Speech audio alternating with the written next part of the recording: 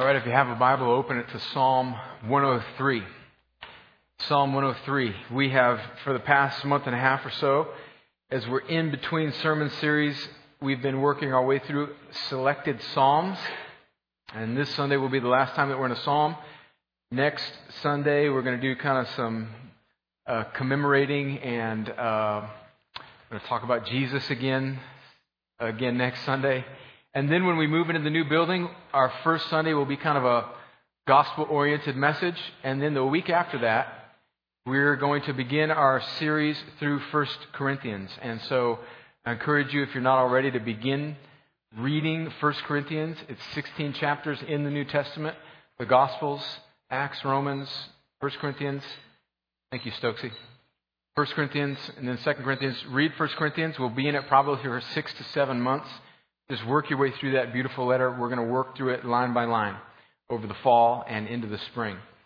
But today we're going to be in Psalm 103, which is one of the most beautiful psalms, in fact, entire chapters in the entire Bible. It's one of those chapters or portions of Scripture that really almost needs no commentary. It is so rich and so deep and so beautiful and so profound and so obviously on the surface God exalting that we could almost just read it slowly and sit quietly and chew on it. But I'm a preacher, and so I'm going to give it some thoughts. But we're going to read it in just a second. And then we're going to pray, and I'm going to work through it. And then as a church, we're going to receive communion together, which is our custom the first Sunday of every month. And so this is something that Christians have been doing from the first century after Jesus' resurrection. They've been gathering together to remember His death on a cross and to examine their lives in light of it. For many Christians in this modern time, it has become sort of a rote tradition, and it's totally lost its power because of the weakness of the preaching in that church. But here it is very important to us that we remember Jesus and what He did. And so this is for you if you're a Christian, whether you're a member of this church or not. This is a meal that Christians partake in regularly, depending on their tradition. And we're going to do that today at the end of the message and respond through that communion and in song. But now we turn our attention to Psalm 103. And before I read it, let me just kind of give you a little bit of an orientation. My second youngest son, Jacob, who's 9 years old, is playing football this year, and it is our first entry into Columbus youth idolatry. I mean, sports. I'm sorry. And it has been a little comical to watch some of these dads behind the fence as their little boys. I mean, there's little kids, 5 and 6 year olds out there running around, not on Jake's team, but the other team, with these massive football helmets on their little tiny little bodies, and they can't even keep their heads up, and their dads are behind the fence yelling at them to stick their nose in there and hit somebody. And there's one father in particular in Jacob's team who was yelling at the dad of Jacob's coach, the coach of Jacob's team, for a scrimmage because he felt like his son was being held by one of the players on the offensive line. I think maybe it was even Jacob. And so his son wasn't getting the opportunity to, make the play in practice. I wanted to sort of let that dad know that I don't think Coach Saban is here today. He's got some other stuff he's dealing with. He's not scouting your kid. Just relax, Dad. But I noticed, kind of brought back memories of my youth. And, a little 5, 6, 7, 8, really even 9-year-old body, I don't think it's really quite strong enough yet to hold up a football helmet. And so the weight of this helmet, most of the kids about halfway through practice are just kind of running around, like little kids in Halloween costumes or something that it's just too big for them. And I started to think, that's kind of how we are in life, really, oftentimes. Just the weight of the brokenness of this world, the weight of circumstances, the weight of our own self-absorption is heavy. And more often than not, it seems like it just sort of weighs our gaze down, and we just end up kind of looking just a few inches in front of us rather than at the Creator of all things who calls us to bless and adore and revel in His goodness. With that as a backdrop, we now come to Psalm 103, which I said is one of the most beautiful and God-exalting passages in the entire Bible. So let me read this God-exalting passage, and then we'll work our way through it. And as I read, listen, we're reading the words of God here. I was reading about this famous Puritan preacher recently, and he was converted as this pastor who was of no particular ability, was just reading Ephesians 2. So as I'm reading this text, which is so God-exalting, let the power of the eternal Word of God stir our hearts to lift up our weak heads against the weight of our sin and self-absorption and see God in all His glory. So let's read Psalm 103. David writes, "Bless the Lord, O my soul, and all that is within me. Bless His holy name. Bless the Lord, O my soul, and forget not all His benefits, who forgives all your iniquity, who heals all your diseases, who redeems your life from the pit, who crowns you with steadfast love and mercy, who satisfies you with good, so that your youth is renewed like the eagles. The Lord works righteousness and justice for all who are oppressed. He made known His ways to Moses, His acts to the people of Israel. The Lord is merciful and gracious, slow to anger and abounding in steadfast love. He will not always chide, nor will He keep His anger forever.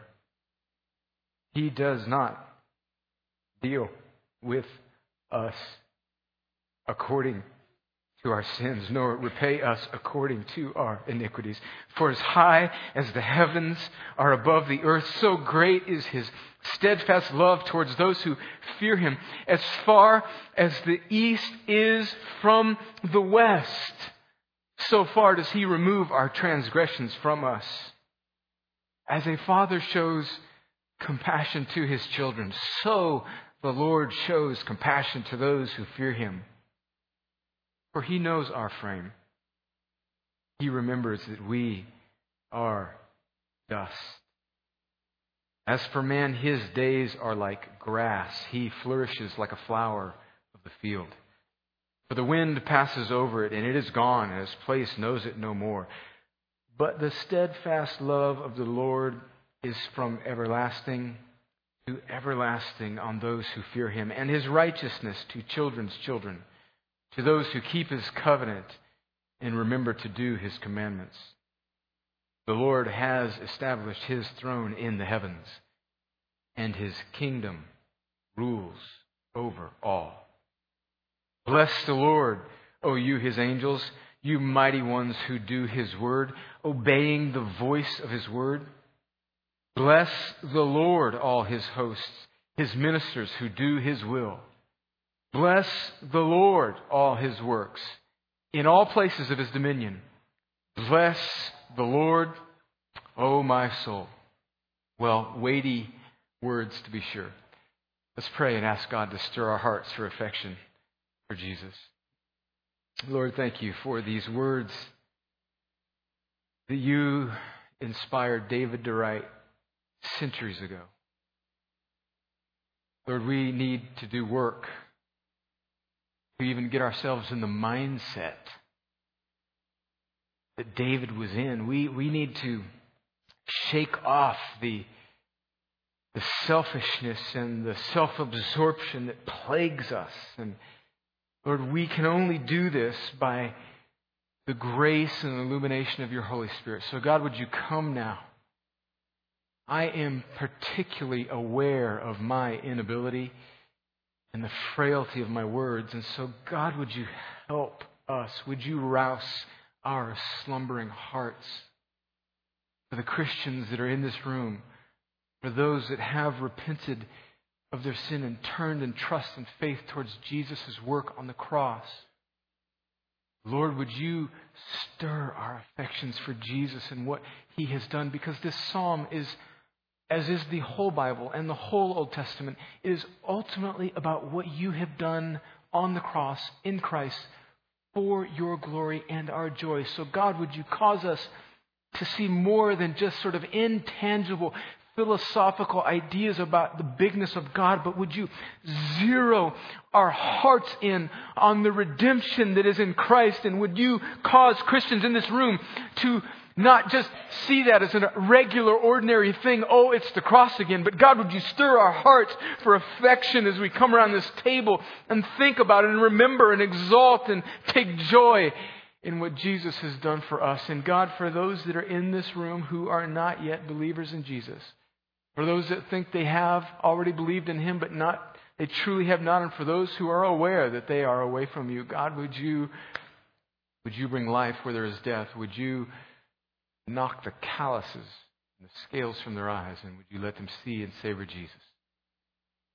And I pray, God, that as we come around this table, we would all know and sense and see that surely God has spoken to us today, that we would leave this place worshiping you.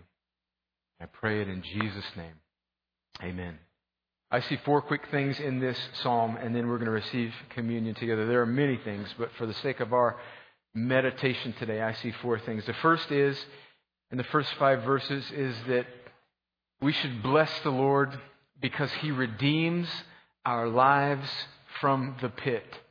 He redeems our lives from the pit. You know, we tend to read the Bible. I want to encourage you to not read the Bible this way, but I think this is the default way that most of us read the Bible. We tend to read the Bible as sort of a duty book or a book of moral guides or principles. And so a lot of times we sort of instinctively come to it because we're bent towards self-righteousness. We're bent towards trying to do something to make ourselves better. We come to the Bible with sort of a thought that, this is going to tell me to do something. And we tend to read it with the question of what am I supposed to do? But really, and there is much in the Bible where it tells us what we should do, but really the question of the Scriptures is not what we should do, but what is our dilemma? What is the state of mankind? And then what has God done to solve that problem? And in these first 5 verses, David is writing, and the first thing that he remembers is God's salvation. And in his particular sense, he's remembering God's salvation of Israel from the hands of Egypt in the great Exodus. And he's recounting that, and he's remembering God's salvation.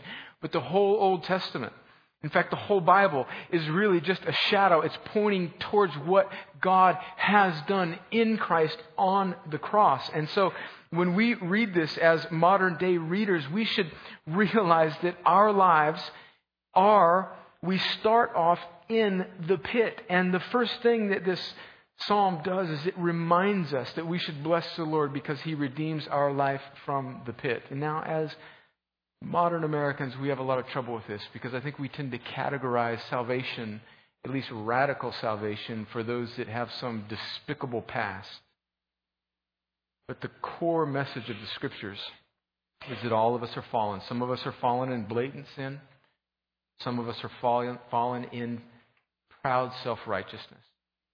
Whether our pit is some scandalous sin or scandalous self-righteousness, we all by nature and by choice, the Scriptures are clear, are rebels against a holy and righteous and loving God. And we are in a pit. As we partake communion today, one of the things that I think American Christians in particular need to be reminded over and over and over again is that God has not just helped us live a more productive, pragmatic life, but if you are a Christian today, God has rescued you from a pit. Whether it is a pit of blatant sin or a pit of religious self-righteousness. And as we read this psalm and as we are reminded of that, we should bless the Lord. Point number 1 is that He redeems our lives from the pit. Point number 2 is found in verses 6 through 13, where David writes, "The Lord works righteousness and justice for all who are oppressed." Verse 8, he says that the Lord is merciful and gracious. In verse 10, he says, He does not deal with us according to our sins or repay us according to our iniquities. And point number 2 that I see in this is that we should bless the Lord because He is merciful and gracious. We should bless the Lord because He is merciful and gracious. Go back to verse 6 there. David's writing and he says, "The Lord works righteousness and justice for all who are oppressed." Maybe it's just the way I'm made, but probably the question that I just wrestle with most in this world, I kind of need to unearth this issue, and I think probably my lifelong theological pursuit is going to be spent on dwelling on and basking in the beauty and the mystery of this one question of God's goodness and sovereignty in the midst of evil and suffering. When you look at it philosophically, really, we're left with kind of a paradox, at least from our perspective. And the paradox for us, from our perspective, not from God's, but from ours, is that if God truly is sovereign, and every Christian would say that God knows He's all powerful, He's all sovereign, He knows the future, at least most biblical Christians would certainly confess that and know that to be true, then why then the trouble? Why then evil? Why are His people? Why would Egypt, if God truly loves Israel, why would they even be in the place where they're in captivity in Egypt and need to be rescued? And if God loves us, why do things happen to us? Why are we oppressed? Why do we rebel against God still even after we're Christians? Why the trouble? Why the trouble? And so, and this is very simplistic. There's much more to it, but I think we're sort of left with two sort of arcs, two sort of philosophical camps. Now, there's a lot of variations between the two.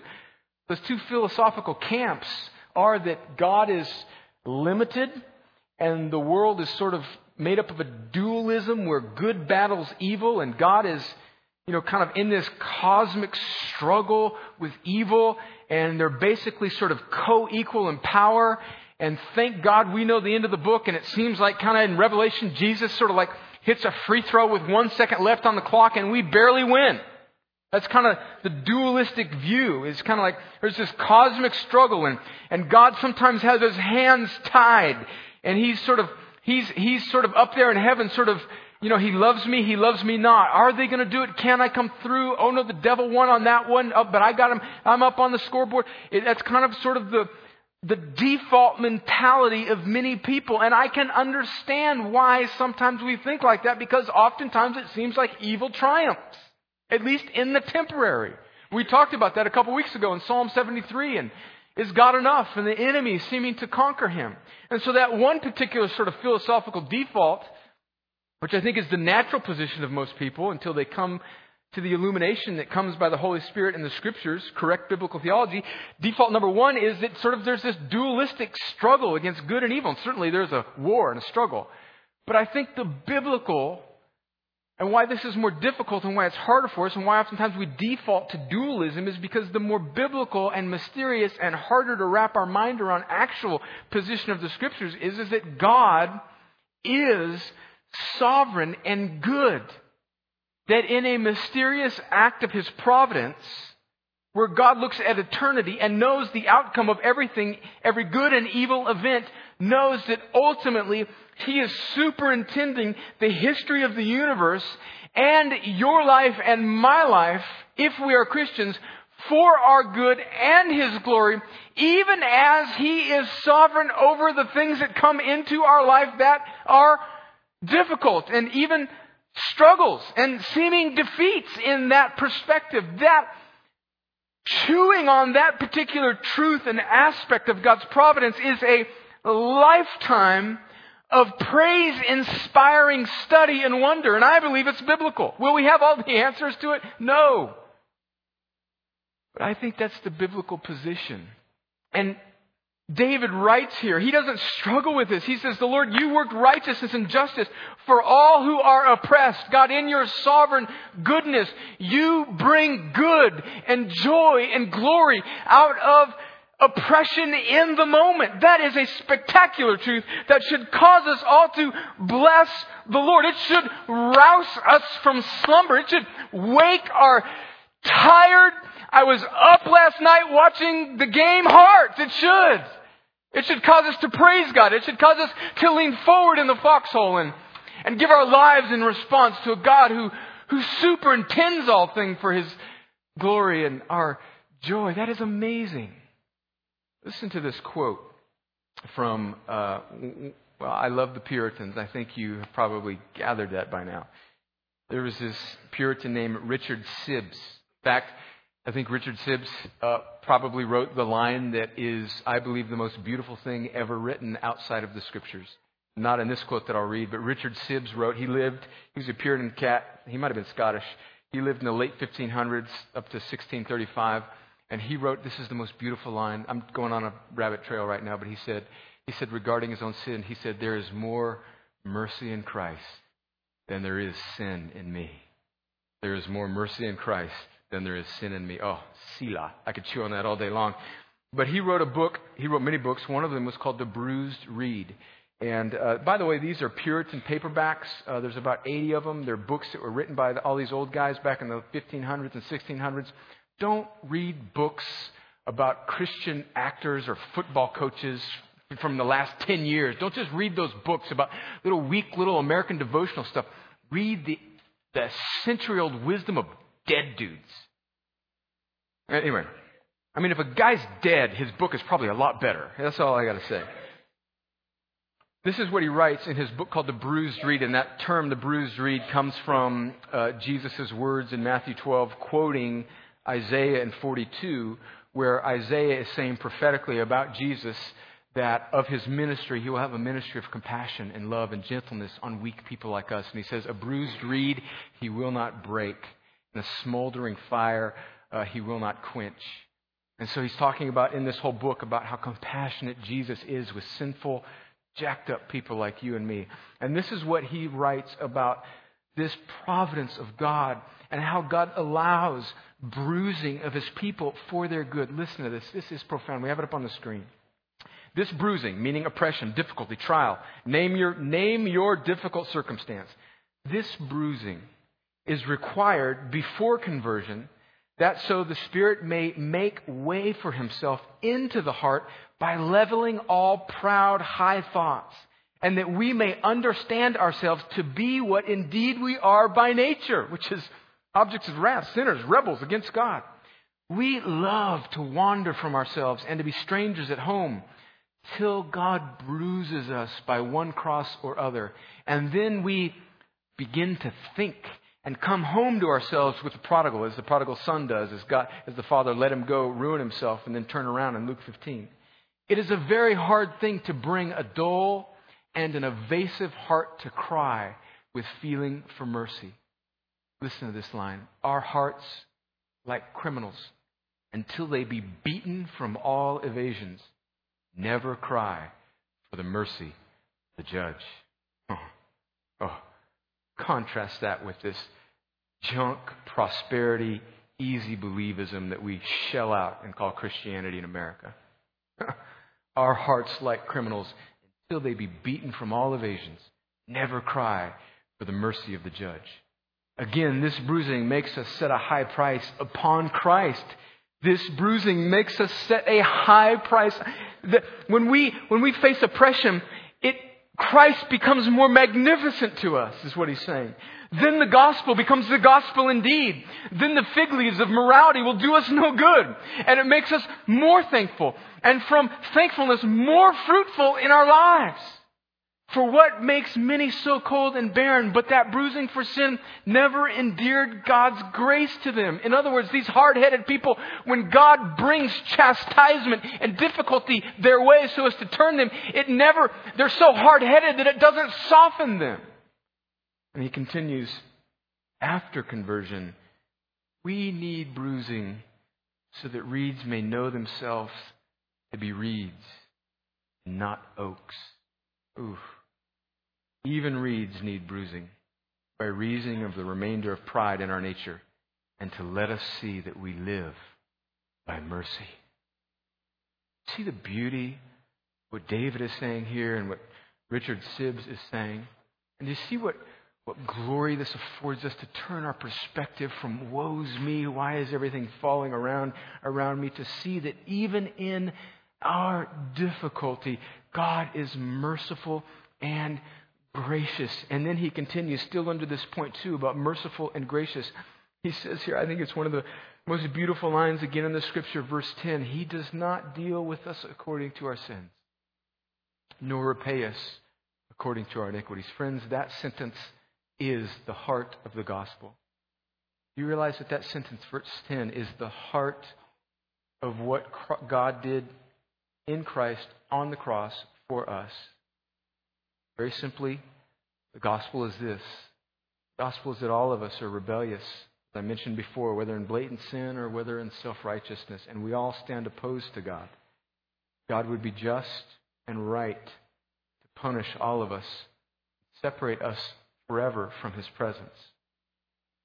But in response to human rebellion, He sends Christ, the God-man, the perfect man, to live in our stead on this earth, and He lived the life that you and I should have lived. Hebrews 2:17 and Hebrews 4 says that He was tempted in all ways, yet without sin, that He became like His brothers, that's you and me, in every way, and He endured that temptation righteously and perfectly, and He accrued 33 years of perfection.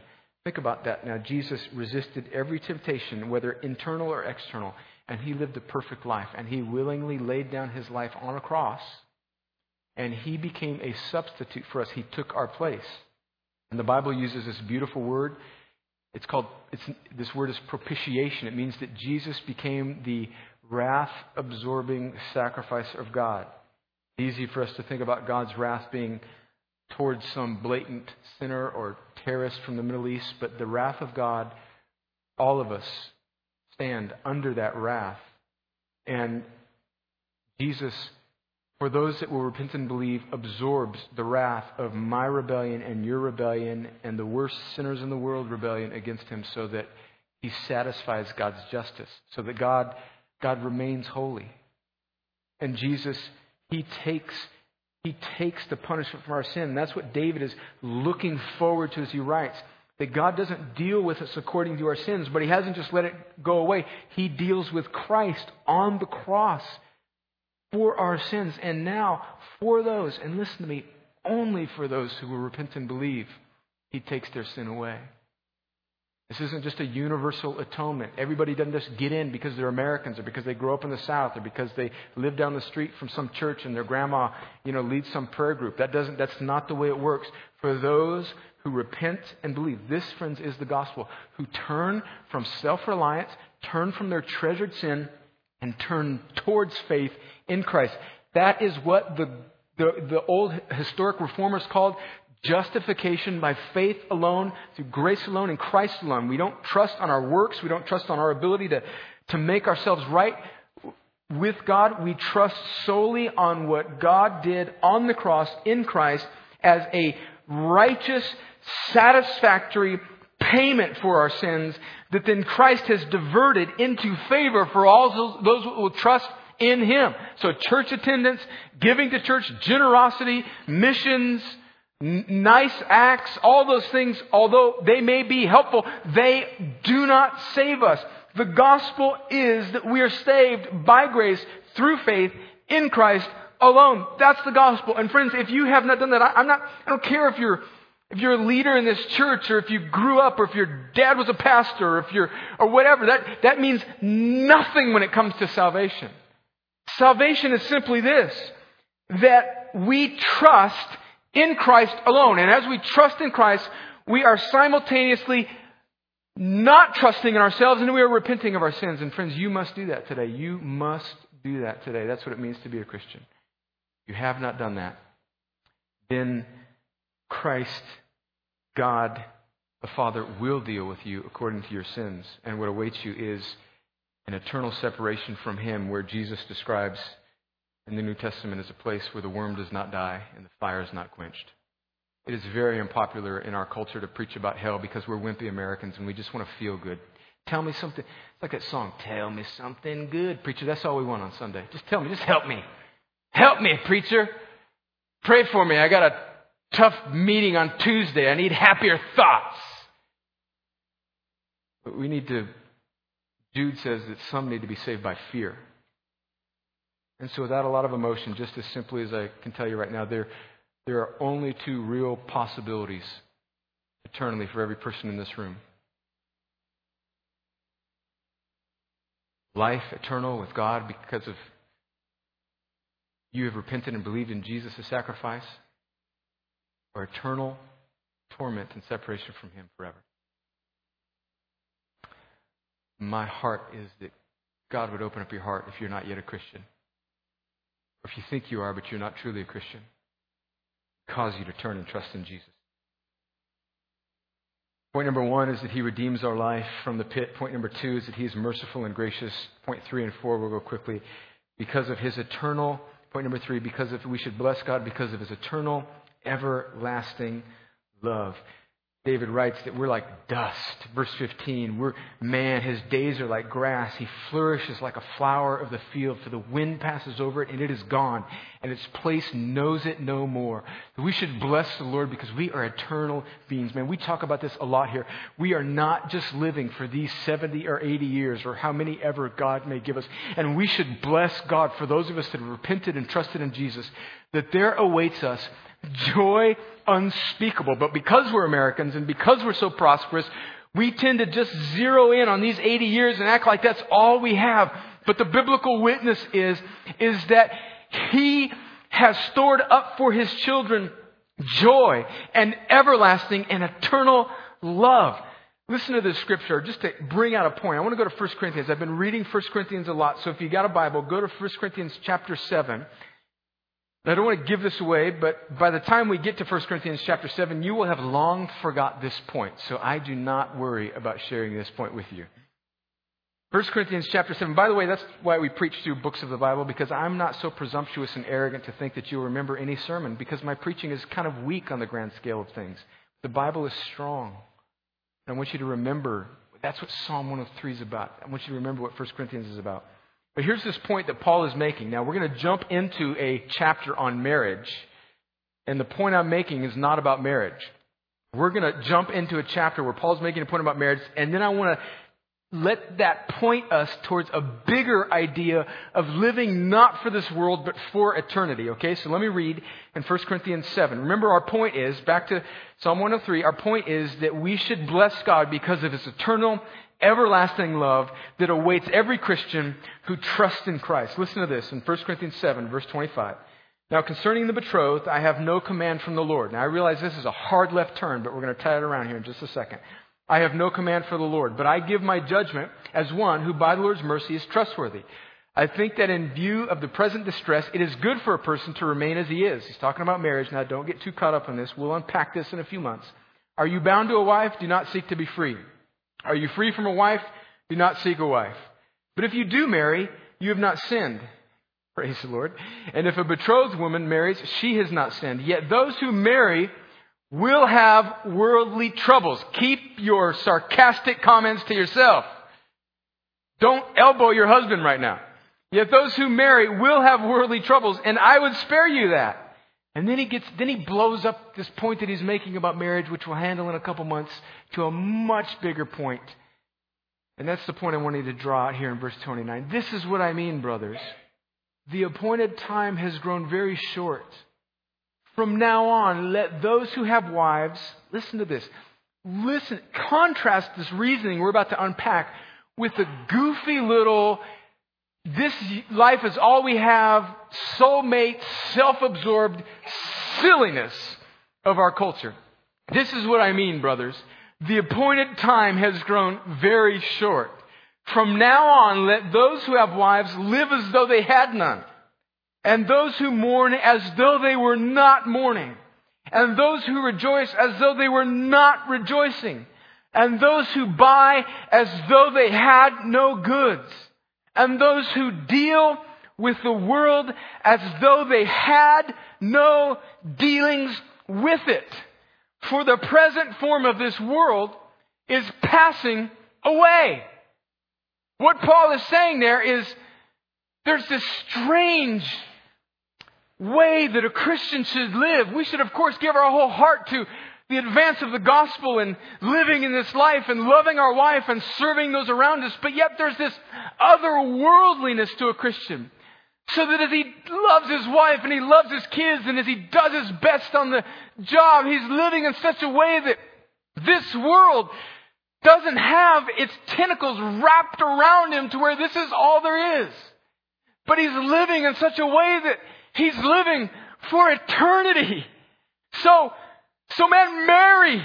Dude, love your wife. Let your marriage be a symbol of the gospel and have kids and get a job. And when you mourn, man, pour your heart out. And when you rejoice, party like it's...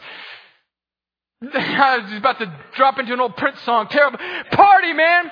Party. Eat, drink, and be merry and enjoy.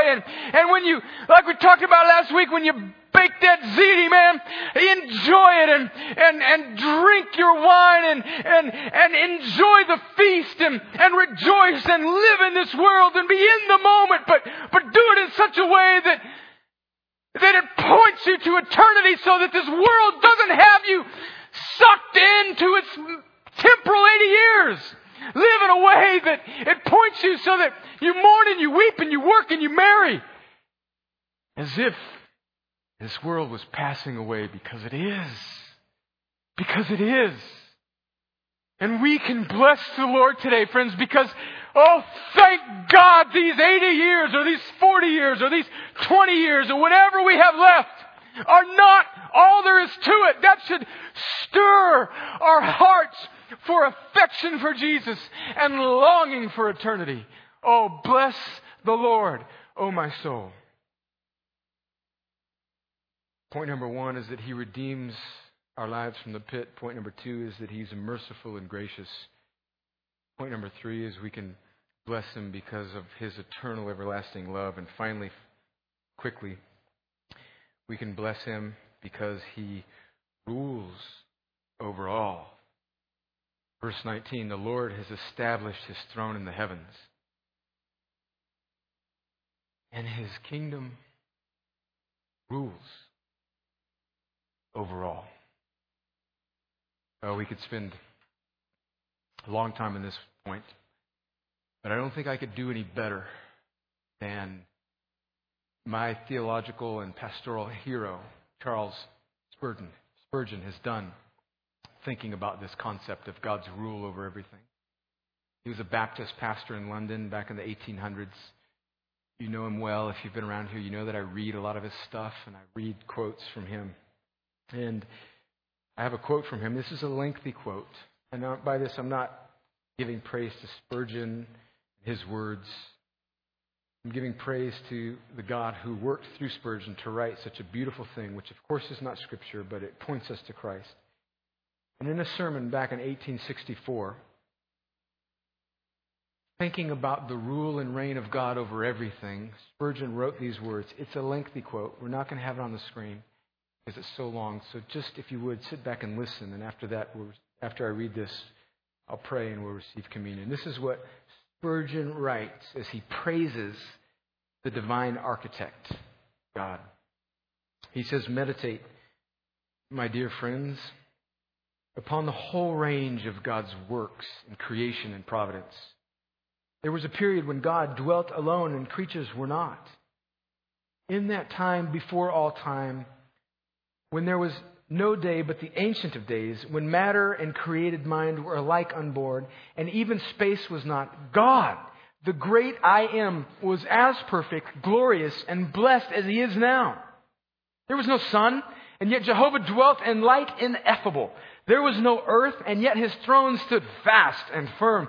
There were no heavens, and yet His glory was unbounded. God inhabited eternity in the infinite majesty and happiness of His self-contained greatness. If the Lord, thus abiding in awful solitude, should choose to create anything, the first thought and idea must come of Him, for there was no other to think or suggest. All things must be of Him in design. With whom can He take counsel? Who shall instruct Him?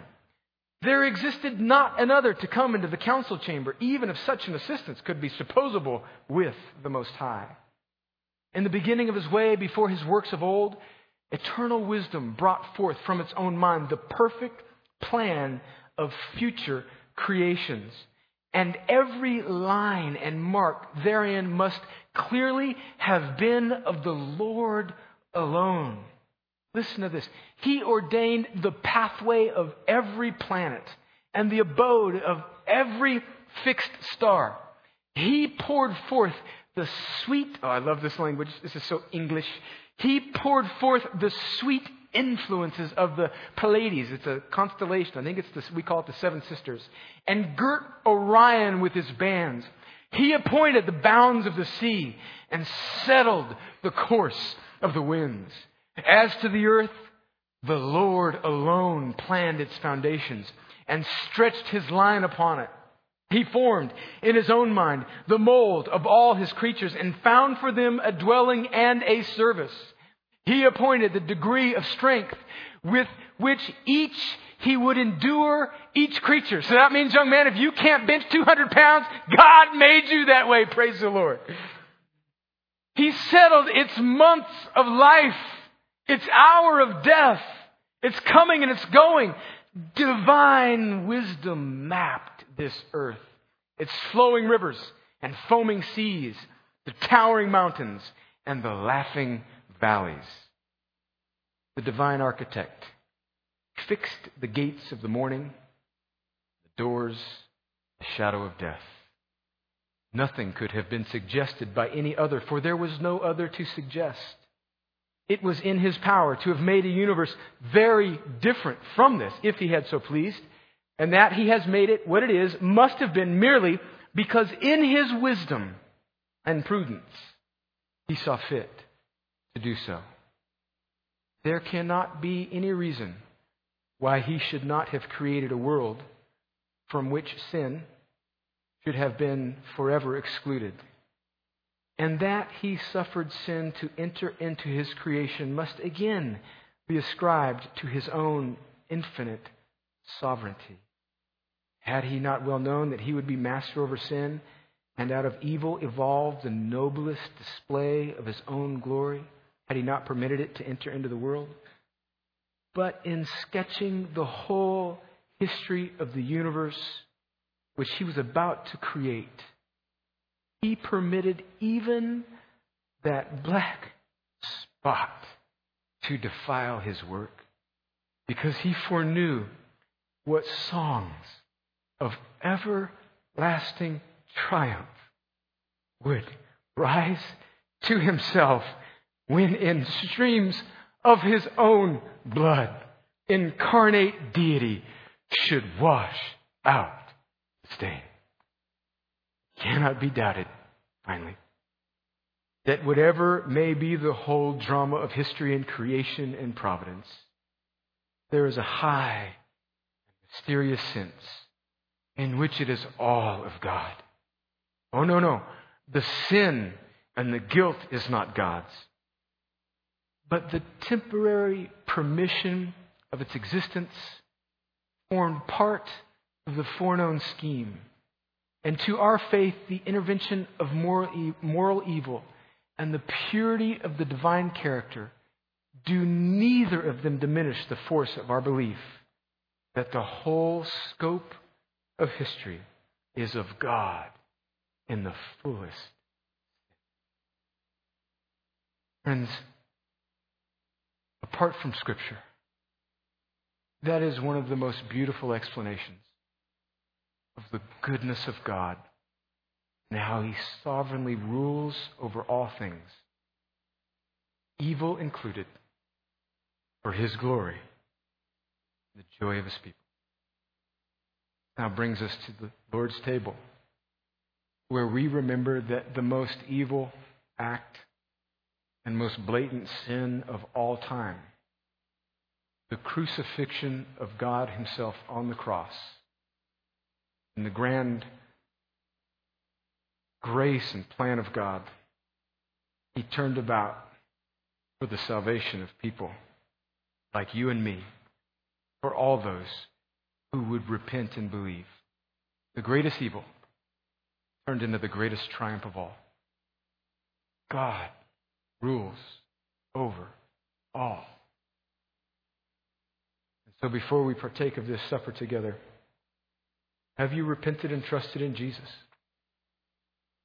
Have you turned from self-righteousness and cherished idolatry and sin? Have you repented? Have you trusted in what God did in Christ alone on the cross? If not, do that right now, friends. Turn and see Jesus. Trust in Him. Place the weight of your life. Saving faith is not just cognitive agreement with the story of the gospel. It is putting the weight of your life, your hope. It is treasuring Christ alone. You can do that right now. And if you do that right now, then you are welcome with this family to receive this meal. Christian, you need to lift up your head from the heavy helmet of life. You need to have God, by the strength of His Holy Spirit, underneath that helmet. Lift up your gaze so that along with David the psalmist, you would be able to say, "Bless the Lord, because He redeems my life from the pit. Bless the Lord, because He's merciful and gracious. Bless the Lord, because He is eternal and everlasting in His love. And bless the Lord, because He rules over all." Let's pray. Lord, thank You for these words in this psalm. As we prepare now to receive, would You stir our affections? Would You cause people to be born again by the living and abiding Word of God? And as we receive this bread and this juice, would You let us approach this table with great humility, great praise. In Jesus' name, amen.